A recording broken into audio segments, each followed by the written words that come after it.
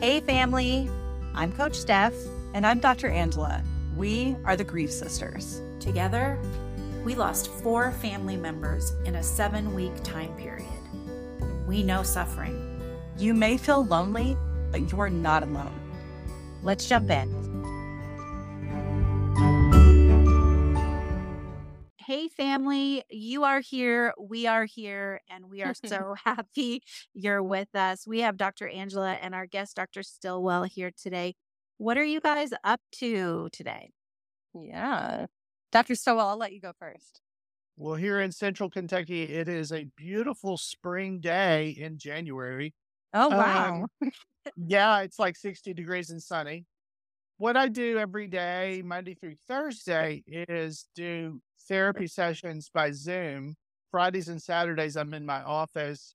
So that's what I'm doing, is kind of pacing myself and seeing clients.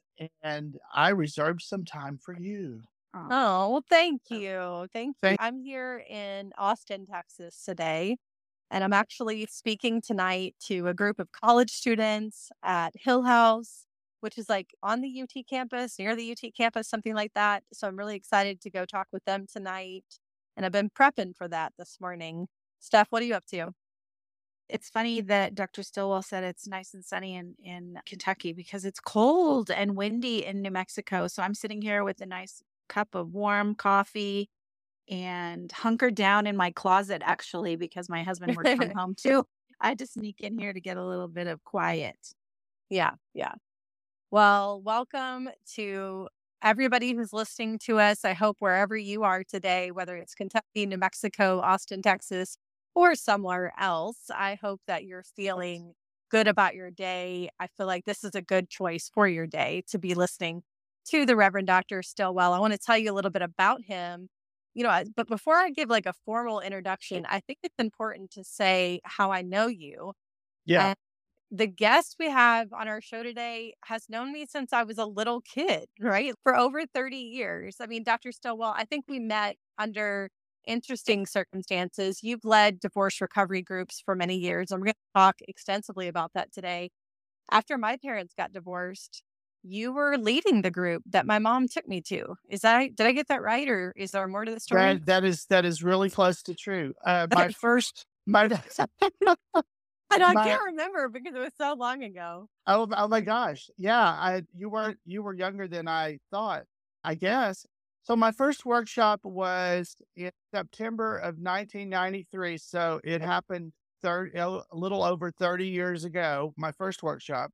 So whenever it was that your folks got a divorce, probably that was the semester that we met.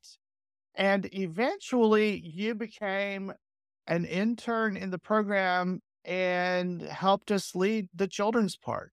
Right. Yeah, I did. You know what? I don't know how it's possible, but I did forget that until you just said that actually then helped. I remember for me that divorce recovery was so impactful. Great. It was incredibly helpful for me to get out my feelings, to talk through what was happening, to make sense of it in my family's home. It's a credit to my mom that she, helped me to get the help that I needed. And then it's a credit to you that you do this work and have done this work for so many years. Thank you. Yay, Mom.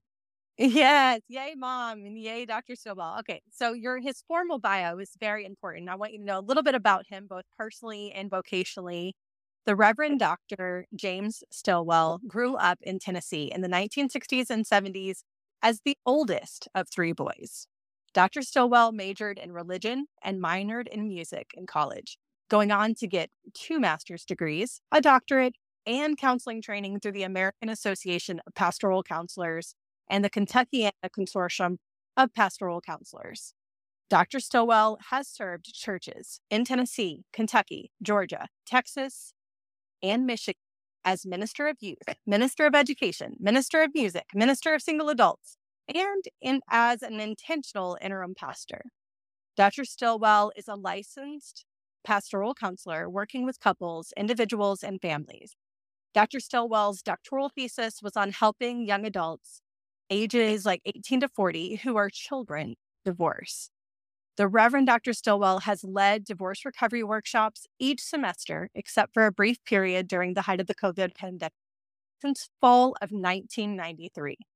The Reverend Dr. Stillwell has been married to Vivian Harrison Stillwell for 43 years and counting, and they enjoy going to concerts, retreating in the mountains, and celebrating Easter and Thanksgiving with their 4 children and 3 grandchildren. Dr. and Mrs. Stillwell tied their time by caring for 5 units of missionaries for the Cooperative Baptist Fellowship. Reverend Dr. Stillwell, welcome to the Grief Sisters podcast. You described my life. It's like I see my life passing before my eyes. You've lived a lot of life. You've ministered to a lot of people. You've had a lot of different titles. And we're honored that you're with us to share your knowledge, your wisdom. You've lived in multiple states. So my first question is, where do you call home and why? Well, I have to call Kentucky home in the sense that I've lived here for 30 and a half years. And, this is where we have done the most living and raised 4 children and 3 grandchildren. So there's balancing that between the home state thing where my roots are in Tennessee. And whenever I go back to Tennessee, I have a flood of memories of my roots. So, there's 2 different senses of home. Yeah, exactly. I mean, I find that in my classes when I ask people this question, like the people participating, where do you call home and why? People have all kinds of answers from, I don't know that I feel at home anywhere, even if I have a house, to I feel most at home at this camp that I went to growing up, or at my grandma's house, or you know what I mean? And Yeah. so home can be a very, like, the question of home, I think, can be a powerful way of kind of understanding who someone is. And I think it makes a lot of sense that you would say there's both like the place of home, like where you've lived for many years, and also the roots, like the place that nurtured you as you grew up. That's it. Mm. Well, you guys have both trumped me because I mostly lived in New Mexico my whole life. I lived here until I was 2 and then moved to Kentucky when my parents were married. And Angela and I, of course, share the same dad. And then I moved back here when my parents divorced at the age of 7. Before Angela's divorce with her parents, I had to endure mine. And so Angela and I actually have a lot in common. Angela said, in your bio, Dr. Stillwell, that you've been married for 43 years, which I commend you. That's absolutely amazing. And that I've been married for almost 22 years, although it is my Wow. second marriage. And I feel really proud of that as well. Oftentimes when people hear that you've been married that long, they ask you, and so I'm going to ask you, what have you learned over the years? And I know you have a couple of grandkids, which I do too. So what's your favorite thing about being a Well, grandparent as well? oh my gosh. So couple of things. First of all, I can't think about what I've learned from 43 years without thinking about what I'm learning right now in this stage of my life. I'm learning to listen to my wife. Mm. I'm learning that she knows things. I mean, this is crazy that it takes this long to figure that out. I'm finding this relationship to be a safe container for doing my own work from my own family of origin. Yeah. That's really a mouthful right there. I think about my relationship with my wife and her extended family, and I think of that verse Jesus said, the kingdom of heaven is opening a treasure box with, whoa, treasures old and new. And I just kind of have to catch my breath there as I think about Yeah. what a treasure my wife's family has been to me, Mhm. coming out of a divorce family, even though I've got strong roots in that. I feel kind of like Paul was saying in the Bible about being grafted into the vine. And so having this adopted family of my wife's, then that's so important to me. So all of that is true. I'm loving, and I know this is a little bit off subject maybe, but I'm loving what Bono is saying in his new book about surrender. That Oh, life, it's on my to-do list to like get it next week and start reading it. So I really want to know what you're saying. Yeah. that life is about, for him, it's about surrendering to God, surrendering to Allie, his wife, and surrendering to the band. I love that outline for me. Yeah. that as long as I'm surrendering to God, surrendering to my wife in mutual submission is the way I understand the New Testament, and surrendering to my peers, all three of those are part of what I'm learning. So that's the stuff I'm learning now. Just the longer journey of how we've gotten through crises and how we have managed that together, and sometimes very imperfectly. But that, every crisis that you get through kind of helps you prepare for the next one. Mm. I heard what's the joy about being a grandparent. And for that, I think about each of my grandchildren, and I've just kind of captured that in three memories. With my middle grandchild, this Thanksgiving, my family, 15 of my family went to the Cayman Islands, and we get on this house with this rocky beach. And for 2 different days, Sel and I said, "Hey, I'm going to go pick up trash. You want to go with me?"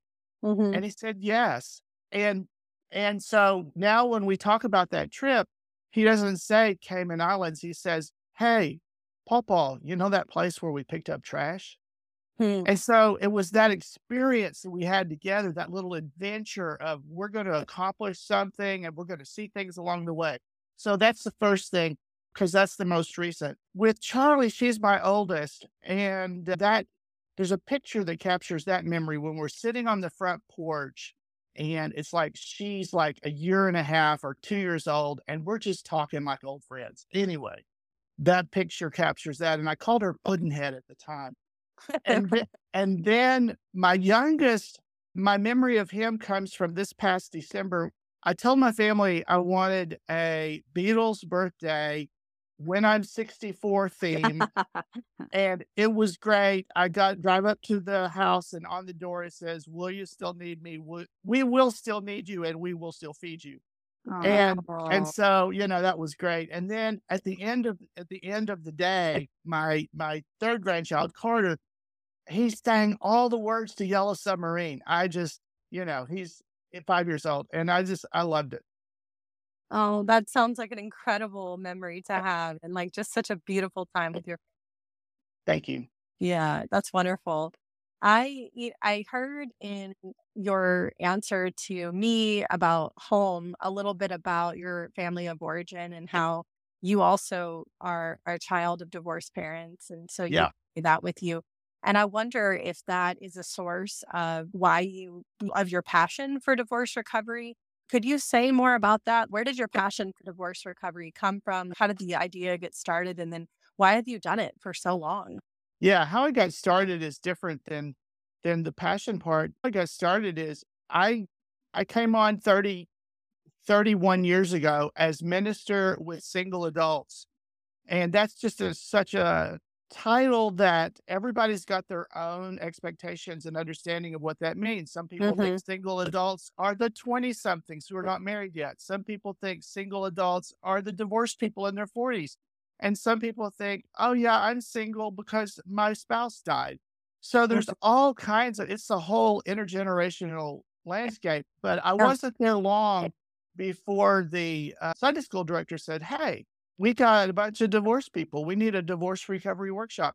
And so I said, let me take a year to research this. And so I looked at all the different models that were around 30 years ago. And I said, this one, I think, let's try this one.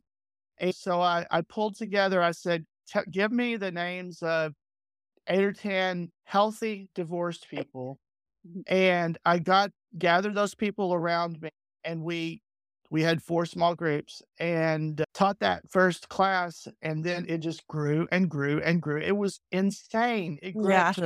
grew up to 12 small groups, and I can't even imagine that today, but it just grew so fast because we were hitting on something where there was a real need at the time.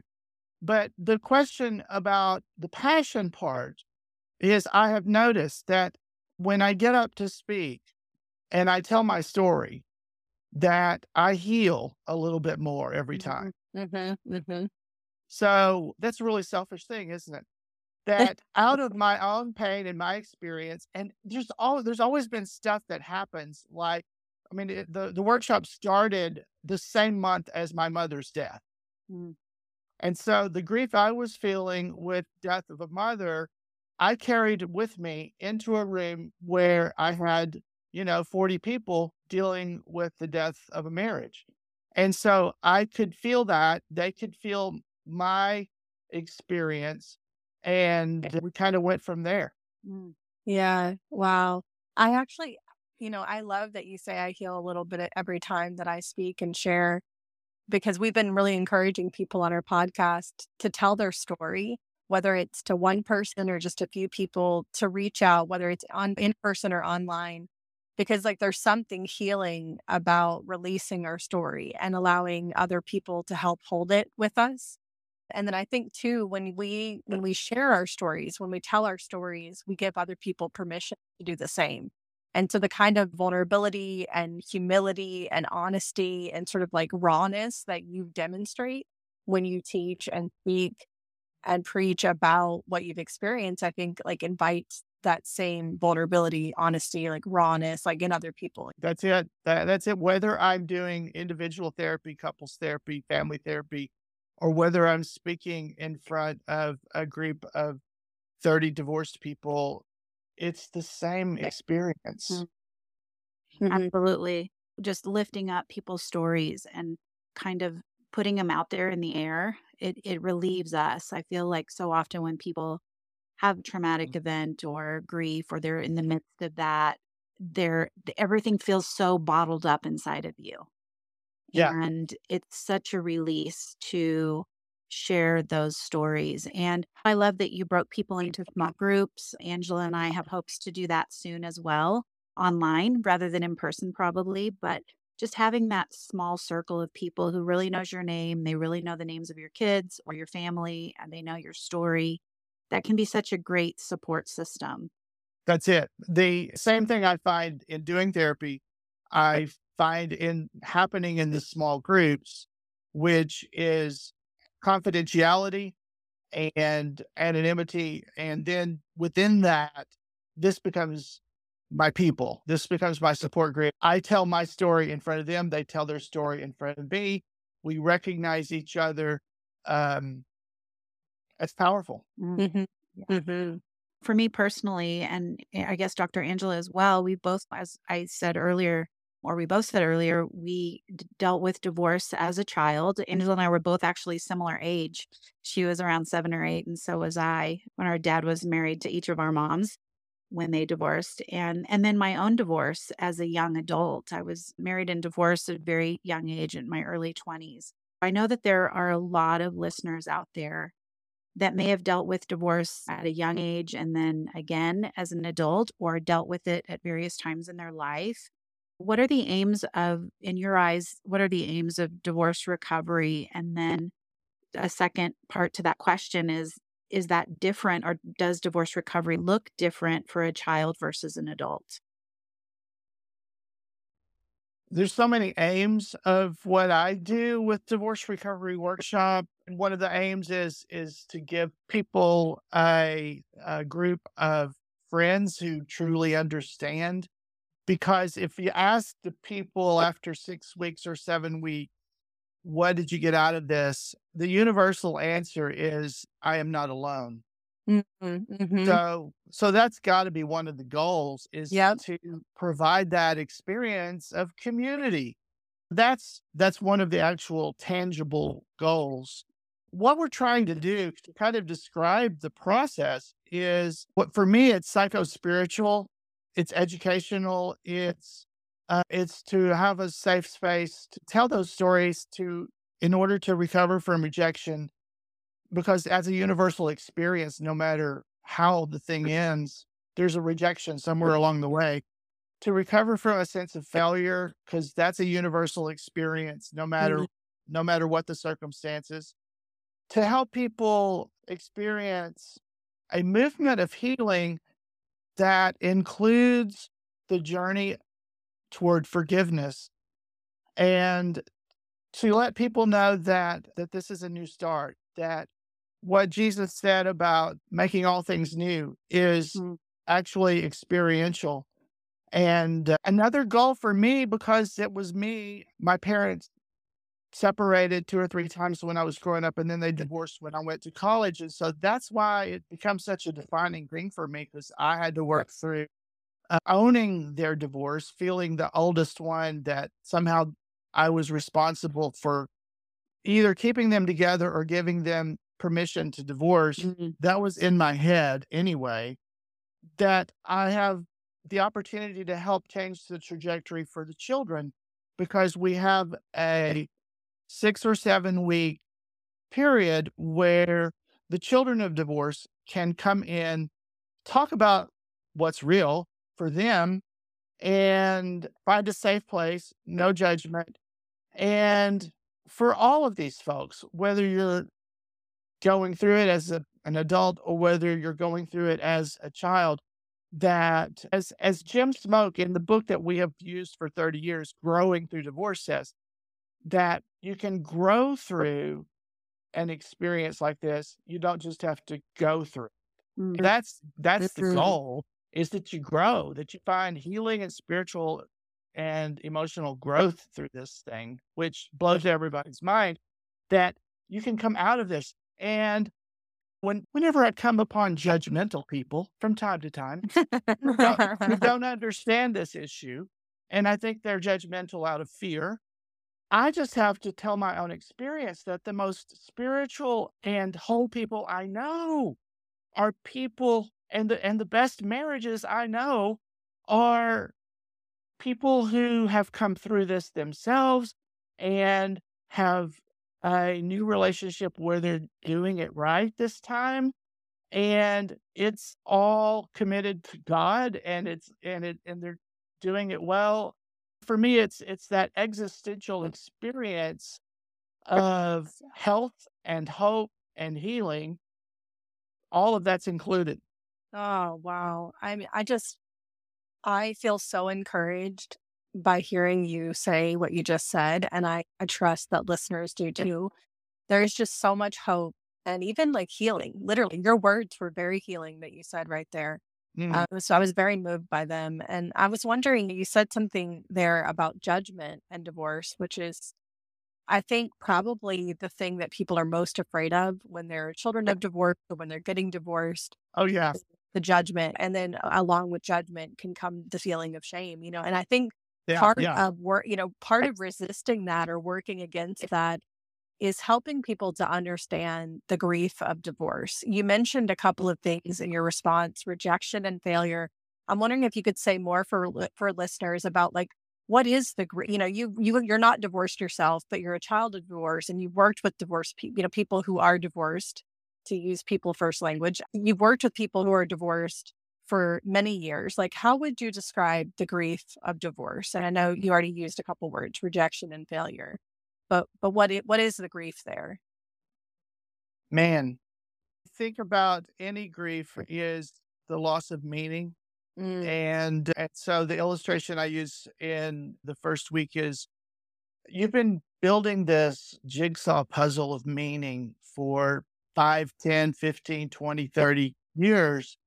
And it seems like somebody has come along at your table where you're really focused, and or not focused, and they've knocked the pieces all over the room, and you're crawling around on the floor picking up the pieces mm, and trying to put it back together again in a way that makes sense. Either putting the marriage back together in a new way, or putting your life back together in a new way where you don't even have a choice to put the marriage back together for whatever reason. So the journey of of grief is the journey of meaning making. The meaning is all kind of blown out. And so we have to start with piece one. I am a unique. This is a phrase we've used. We got this from Bill Flanagan, who literally wrote his dissertation on how to do this workshop at Louisville Presbyterian Seminary. It's in the library there. mhm, His phrase, we use it the first week of the workshop: I am a unique, unrepeatable miracle of God, because you feel like a piece of garbage on the trash heap of life and you feel so rejected. So it all comes down to that individual healing. Here's the trajectory I was on. It kind of blew up. it's not what I had hoped for. It's not what I expected. Now I feel so wounded that I don't know if I can ever do this again. I need a safe place to land. I need a place where I can heal. And then I need the vision that I can possibly do this again. Mm, mm, mm, mm. That is so helpful. And my favorite movie to do all of this with is The Lion King, the original cartoon. That's so funny. I was just going to ask you about The Lion King because it's my favorite movie too. Yes. And it's my favorite Broadway musical. When I've seen it twice on Broadway, and the first time I cried the entire Oh, thing so did I. all the way So did through. I. It So is so good. hello. I want to third this. I've also seen it on Broadway. I thought Yes. it was absolutely mesmerizing. And and people don't know what it's about. Just like most children's movies, it's about grief. The whole thing's about grief Yeah. and Yeah. healing from grief. I use that as a template because the impact of the loss happens. It's like the death of his father, and he blames himself and he feels shameful and not really sure why he feels shameful. And then the second part is Hakuna Matata, because he finds this group of folks that are kind of goofy and different. And finally, he finds his own little space with them, and they become a community. And it's within community that healing happens. Mm. So he finds healing gradually over time. You just kind of see it as they're singing the song Hakuna Matata. And then he gets confronted by Nala, who Right. says, "What are you going to do? Are you just going to hang out here the rest of your life? Are you going to go back and do something?" And he says, what do you know? But I can't go back. I'd have to face my past. So he does that. And with the help of his rabbi, the little guy, Rafiki, he gets hit over the head with the truth and pointed toward the kingdom. And he goes, "Oh man, I can do this." Mm, Yeah. mm. Yeah. I likened it to, well, first of all, I have to tell you, my son Mason, who is one of the main reasons we do the podcast, who passed away about 6 years ago. Oh my. Yeah, it was his favorite movie growing up, and I loved the movie as well. I must have watched it a zillion times because he watched it over and over again. And I am determined to get a Lion King tattoo in my life, and and I want it to be kind of the watercolor that is just the picture of Simba as a kid, a child. It's kind of a washed out That's watercolor, it. That's it. but it's beautiful. And I've also done presentations on The Lion King because I feel like parts of it resonate so much with people, and even the fact that Simba, he ran away from his pain and he Yeah. found these distractions, healthy Yeah. or unhealthy. Well, he was a vegetarian and just eating bugs, so he was healthy in one way, but he was ignoring what was happening at home. And then when Nala comes, it's like grief hits you in the face, whether you want it to or not. She brings it back to him. She's like, "You need to face this. You need to come home. We need you." And I liken it to, if you don't face your grief and you don't work through it, that it's going to come hunt you down if you don't take care of it. And Right. and then you usually do have somebody that hits you on the head and said, "Hey, let's get it together Yeah. and find purpose in your pain," so to speak. I don't know, I love it.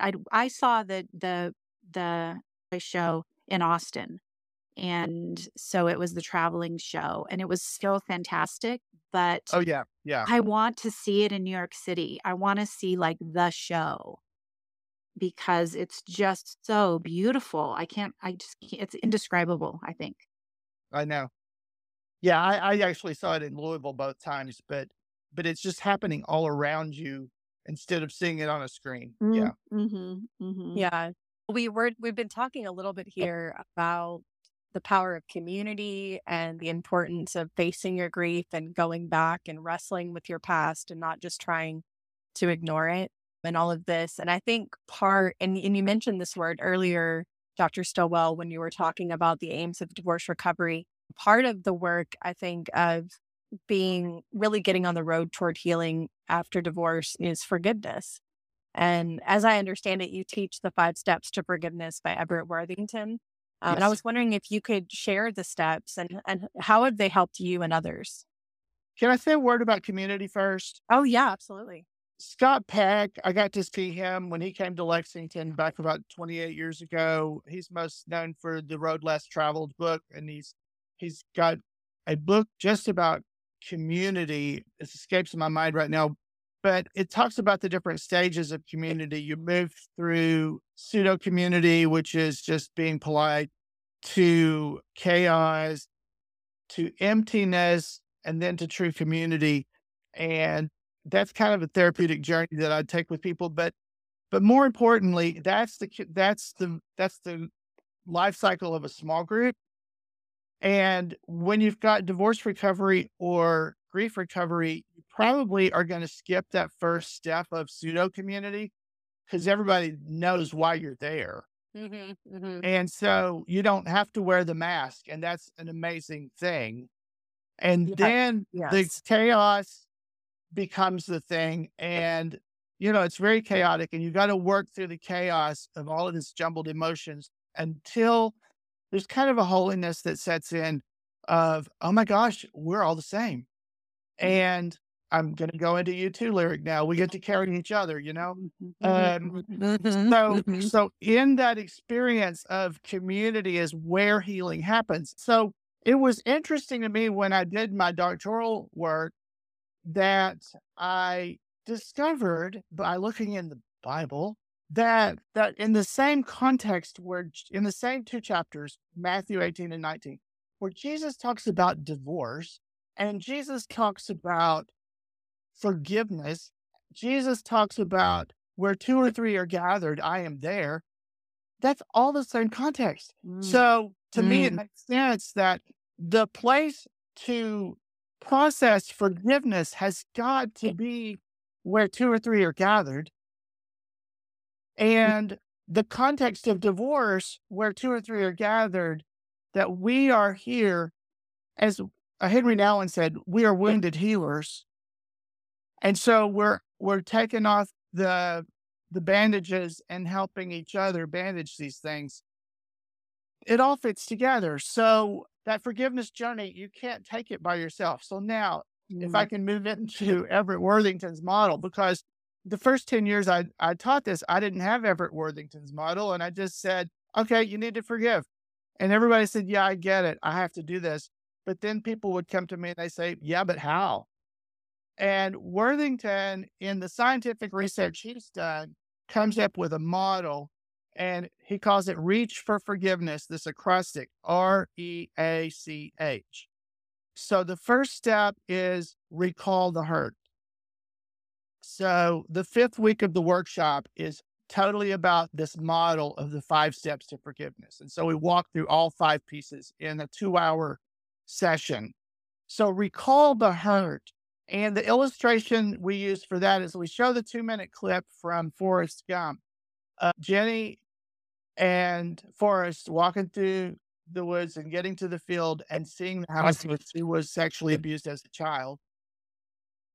And she's hit with it and she stops and she picks up the rocks and she throws them and breaks glass. And then she falls into a clump and he just sits with her. And then he says, sometimes there just aren't enough rocks. Yeah. Yeah. So then I stand up and I say, there's never enough rocks. And we have to get to that moment where we face the hurt, because until you name it and feel it, you can't heal it. People can't, you're not even on the road to forgiveness at all if you're not able to face the pain. So there's another little tool I've used occasionally with people called Judge Your Neighbor Worksheet by the mystical little lady named Byron Katie. And she walks you through this little worksheet where you get it all out on paper and you don't edit yourself. You get it all out. You face the pain. And then you have to have somebody to work with you to work through that. Mm. Anyway, so that's the R. We call the hurt. It's the first point. You can't do anything else till you do that. And then E is emotional forgiveness in the two emotions of empathy and compassion. Because you try, as you said earlier, that you try to find healing in all these other things that are just distractions, but they don't work. And so you try to find a resolution to this heavy burden of pain that you feel that we call unforgiveness through revenge and through denial and through distraction and all of these different things. And they may reduce through substance abuse, and they may reduce the symptoms, but they don't heal. They don't Mhm. make it go away. And so the Right. only thing that makes it go away is empathy and compassion. And that's just an amazing thing. And what I believe about that is if you can, and I did this when my father died, I asked his brother, tell me about his father. Mm. Tell me about his grandfather. And I heard some things that helped me to tell me about the worst experience in my dad's life where he was most disappointed in himself, where he felt shame. And when I heard those stories, I had empathy and compassion for my dad.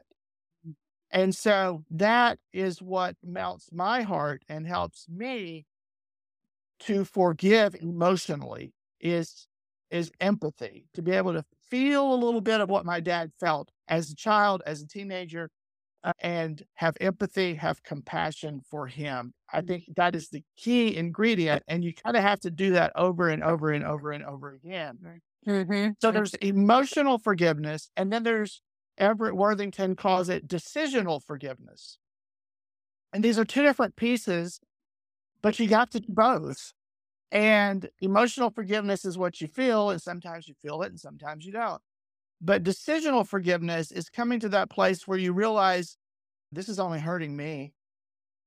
And the other person is just taking a rent free space in my head. And I'm the one that's a prisoner behind these iron doors of my heart. Mm. And if I make the decision to forgive, the decision to act in a forgiving manner, then guess what? I'm the one that's set free. Yeah. When you have that insight and you make that decision, that's the last three letters. The A stands for the altruistic gift of forgiveness. I'm doing this for you, but ultimately, I'm actually doing this for me. I'm having altruism toward myself as much as I'm having it towards you. And you go through the same process when you're forgiving yourself as you do when you're forgiving someone else. So I'm deciding to act in a forgiving manner toward myself. I'm deciding to act in a forgiving manner toward the other person. I'm going to stop saying terrible things about myself. I'm going to stop saying terrible things about the other person.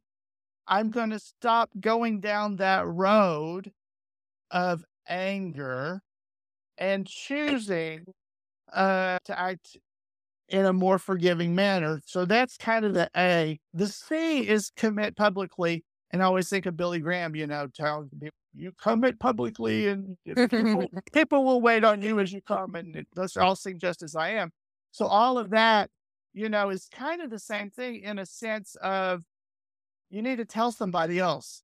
You need to face vocalize or demonstrate that you've made the decision to forgive, that this is a community thing. This is Yeah. not just an individual, personal inside job, but I'm acting in a forgiving manner towards this person. And I'm going to tell somebody about that. And then the H is hold on to forgiveness. Mm. And so I'm sitting right now at the table in my basement where I do therapy the majority of the time. And behind me, I could reach around and grab it and hold it in my hand, is a rock that I picked up off of my dad's property when he died. Wow. Great. Mhm. And so it represents what I'm going to hold on to remind me of what I'm letting go of. Mm, That's such wise advice because I think whether it's divorce and first of all, I guess I should say I can just hear the emotion in your voice, you know, reminiscing about your dad and holding that rock. It's such a powerful physical tool to help you feel some Yeah. emotion. But just having that wise advice for people and hearing you say a minute ago that just that forgiveness of yourself, because I think Yeah. that in grief, whether it's divorce or the loss of someone, we do have this regret or embarrassment or should have, would have's or, All of the above. all of that. Just think and to forgive yourself that you did the best you could in the moment that you were given and to hold that feed those feelings of regret and hurt just not only wreak havoc on our mental state, but physically, it just does so much damage for us. Absolutely. The hold on also calls to mind the idea that I get from John Trent in his book Life Mapping, that you need a memorial marker because Jacob wrestled with God all night long, said, I don't know if I can face my brother, and got his hip out of joint. But he woke up the next morning and he said, God was here. Mm, And he built an altar. yes. mhm. So That's just, I, yeah. For any listener who's, if you're like, if Christianity is not, or Jewish, like the Jewish tradition is not familiar to you, that's what he's referring right to the Hebrew scriptures, to the yes, Old Testament, to a story there that's really powerful about Jacob wrestling with God throughout the night. yes, And so, no matter what your faith tradition is, or whether you're wondering about that right now, that could be a really helpful story for you, depending on what's going on in your life. Yeah. absolutely. Yeah. And there's all kinds of examples that you got the Christian scriptures of Jesus telling us to do this thing. Hmm. And you've got the Hebrew scriptures all over the place. They're building altars to That's right. represent God got us through this, whether that was Jacob or that was Moses and the Red Sea, or that's Joshua and the Jordan River, or that's Noah and the Red Sea. No matter what the situation is, God got us through this. God got me through this. I need a little reminder of that Oh, because I could just slip into unforgiveness, and yeah. I need a touchstone that I can touch Mm. physically to remind me, no, wait a minute. I made a decision, and that decision was because God got me through this. And also, I'm better off when I act in a forgiving manner. Oh my So goodness. Dr. there you Stillwell, go. I'm really inspired to create, a memorial, or to have like some memorials in my home to some of the things that God has gotten me through, and There you go. to the forgiveness that I have embraced and given in my life, received and given. And that, I just love this idea. And the fact that you have that rock, and that was just a very powerful image for me. Oh, wow. I would love, before we ask our last question, for you to just talk as someone who has led so many people through the grief journey of divorce toward healing. If someone is listening and going through a divorce like right now, or has like recently gotten divorced, like in the last year, what would you like them to know? Oh, if you're going through it right now, it might it might mean you don't even know if this is where it's going or not, and you're hanging by a thread and you're Yeah. just trying to hold on. If it's been something that's recently happened to you and you're devastated and kind of living among the ashes of it and not knowing what to do next, feeling like Job after his disaster where everything went away, what to know?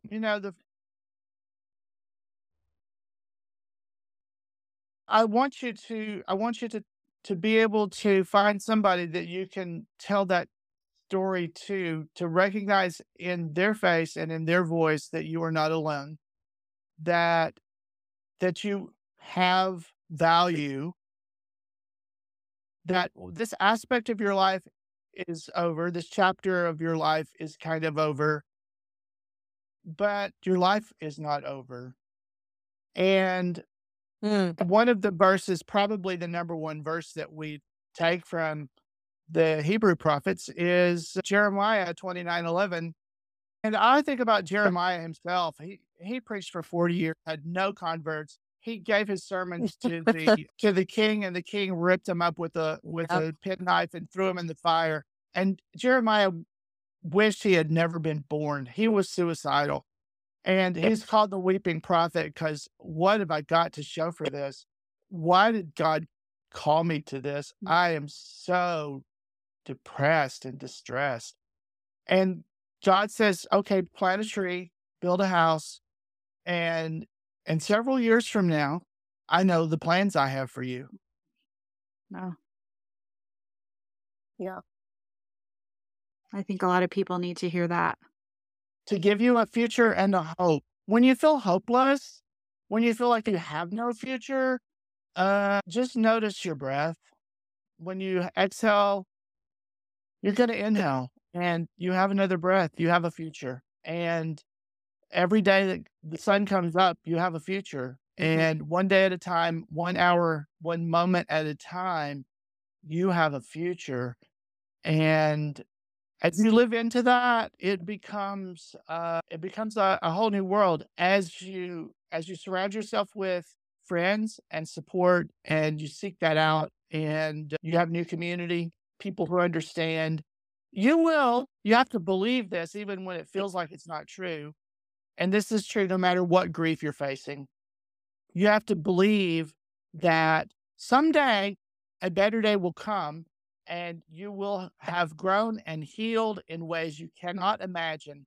And if it's possible, you'll even be thankful, even though you hated the thing that happened, but you're thankful that you have been wounded and have healed because you have something that those who have not experienced this don't have.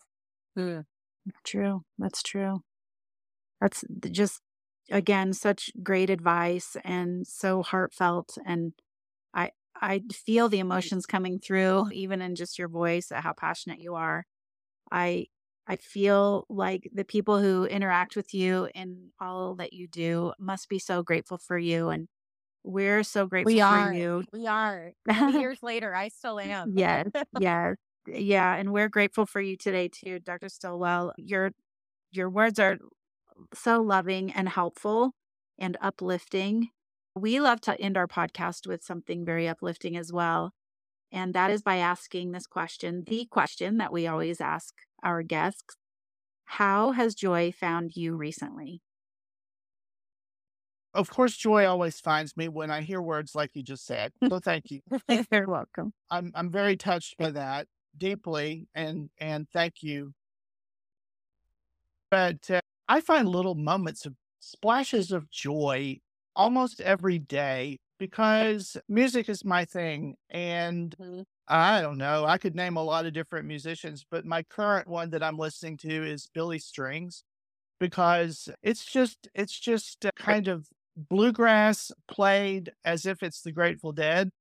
Just it goes on and on and on. It's just jamming. It's just moving chords, and it's both in terrible times and in good times because he overcame a family that was completely on drugs and alcohol, and then he himself was completely on drugs and alcohol as a teenager, and he said music saved his life. And so as I'm in the kitchen listening to this stuff, there's this thing called baltering. Baltering is to dance enthusiastically without any particular style or training. Oh, And I you love know, that. I love that. that to me is, David danced with joy before the Lord. And so just to be able to move my body to the music always lifts my spirits. Oh, yes. We were actually talking yesterday about creating a playlist for the Grief Sisters podcast made up of songs that have carried our guest and ourselves through grief. And so we might be, we might need to be doing this stuff, right? I mean, I think this would be a good thing to do. Yeah, I think we've had That- enough nudges that Yeah. should happen. We need to make this happen. That is Well, absolutely something you should do. I commission you to do that. thank you. As someone who benefited from your work many years ago and has been deeply comforted by your words today, from the bottom of my heart, I know Coach Steph has already given her gratitude, but I want to say from the bottom of my heart, thank you. Thank you for the comfort that you brought to my heart today, to so many people listening. Thank you, thank you, thank you for so many years, for loving people to healing. I just love it. I love what you've done. I love your commitment to your work and to be committed to healing. I don't know that there's any better work to do in the world. So really appreciate you. As always, we end our podcast with a blessing over our guest and all of our listeners. Thank you for joining us today, family. We are grateful to you and for you. Until next time, let's try to stay open to joy, because seemingly against all odds, no matter who you are or what your circumstances are, joy can always, always find you.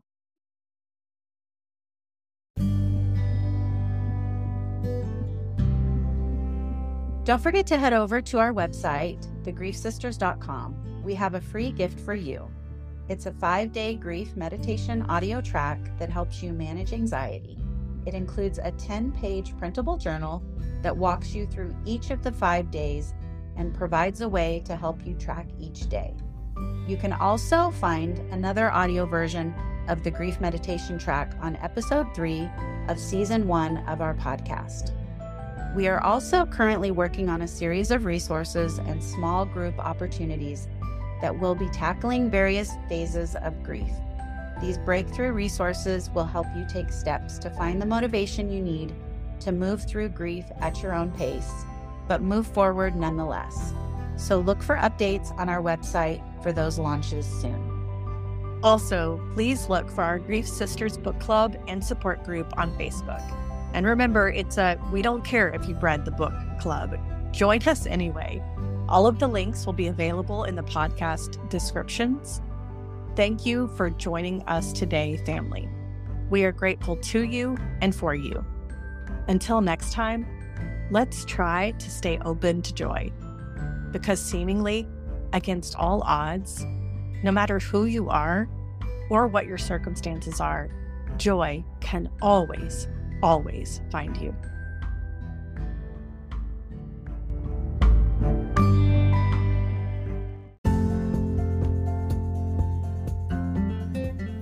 If you have experienced loss of any kind, you may be feeling overwhelmed and stuck. We get it. That's why we created Rise. It is an engaging 5-step journey that you can take at your own pace that will help you get on the road toward healing. It comes with videos and a companion guide and easy actions you can try each day to help you to find relief. To join the Rise journey, head to thegriefsisters.com or check out the link in today's show notes.